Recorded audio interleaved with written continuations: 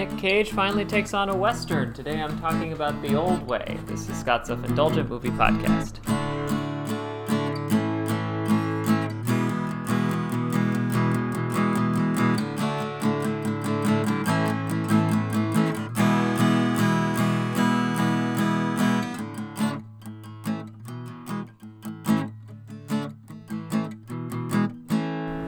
Hello, movie friends. Welcome to Scott's Self-Indulgent Movie Podcast. I am Scott, and today I am talking about The Old Way, which is Nick Cage trying on a Western for the first time, which is very fun and cool.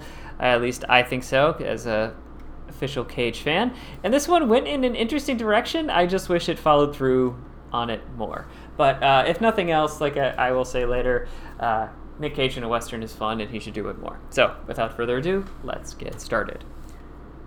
Considering how long and diverse Nick Cage's career has been, it's hard to imagine that he hasn't tackled a particular genre yet. He's been in multiple superhero movies, fantasy films, a bunch of horror flicks within recent memory, and plenty of hard-edge crime dramas. Basically, if you get a movie playing a meta version of yourself, a la The Unbearable Weight of Massive Talent, you'd expect that something simple like a Western was already covered. Which is why I was surprised that one of the main selling points for The Old Way, a throwback Western of sorts, was that Cage was trying the genre on for the first time. And honestly, he fits right at home here. Cage plays Colton Briggs, a former gun-for-hire who left his violent life behind to live with his wife and child. But when a figure from his past arrives to collect vengeance, Briggs and his daughter, that he barely knows, will have to bond and fight together to get revenge.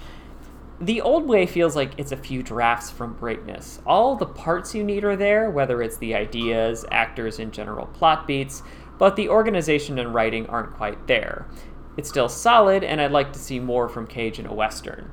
It just loses focus in favor of more traditional ideas and setups, kind of expected and ironic for a modern Western called The Old Way. The setup for the movie is a basic Western revenge plot, where a old gunslinger has to get back in the saddle and do some bad stuff to get his version of justice. Basically the third act of Unforgiven, when William Munny has gone from desperate rancher to the force of nature he once was. But the real hook, at least in my mind, is Cage's Colton Briggs and his relationship with his daughter. Briggs is introduced in the film's open as an emotionless mercenary who looks out for himself regardless of context. He literally kills people on opposing sides of the same gunfight in a single skirmish.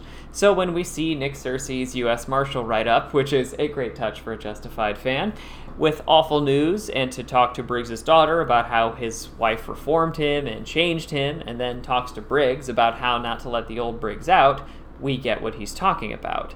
But the Marshal is also wrong, because Briggs is a sociopath, and his daughter probably is too.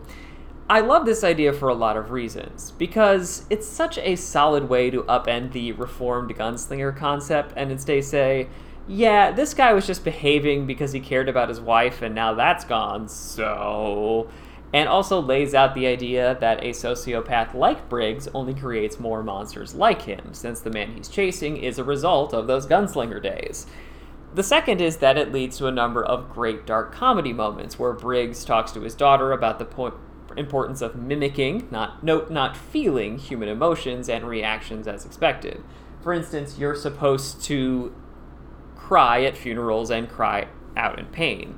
It's like a strange mix of True Grit and Big Daddy and Hit Girl from Kick-Ass, when it really works and it's a lot of fun. If only the movie really followed through on this. An undercurrent throughout the film, at least in the first half, is that Briggs doesn't feel any connection to his daughter, and that perhaps her joining him and oddly bonding with him over their shared lack of emotion will forge something.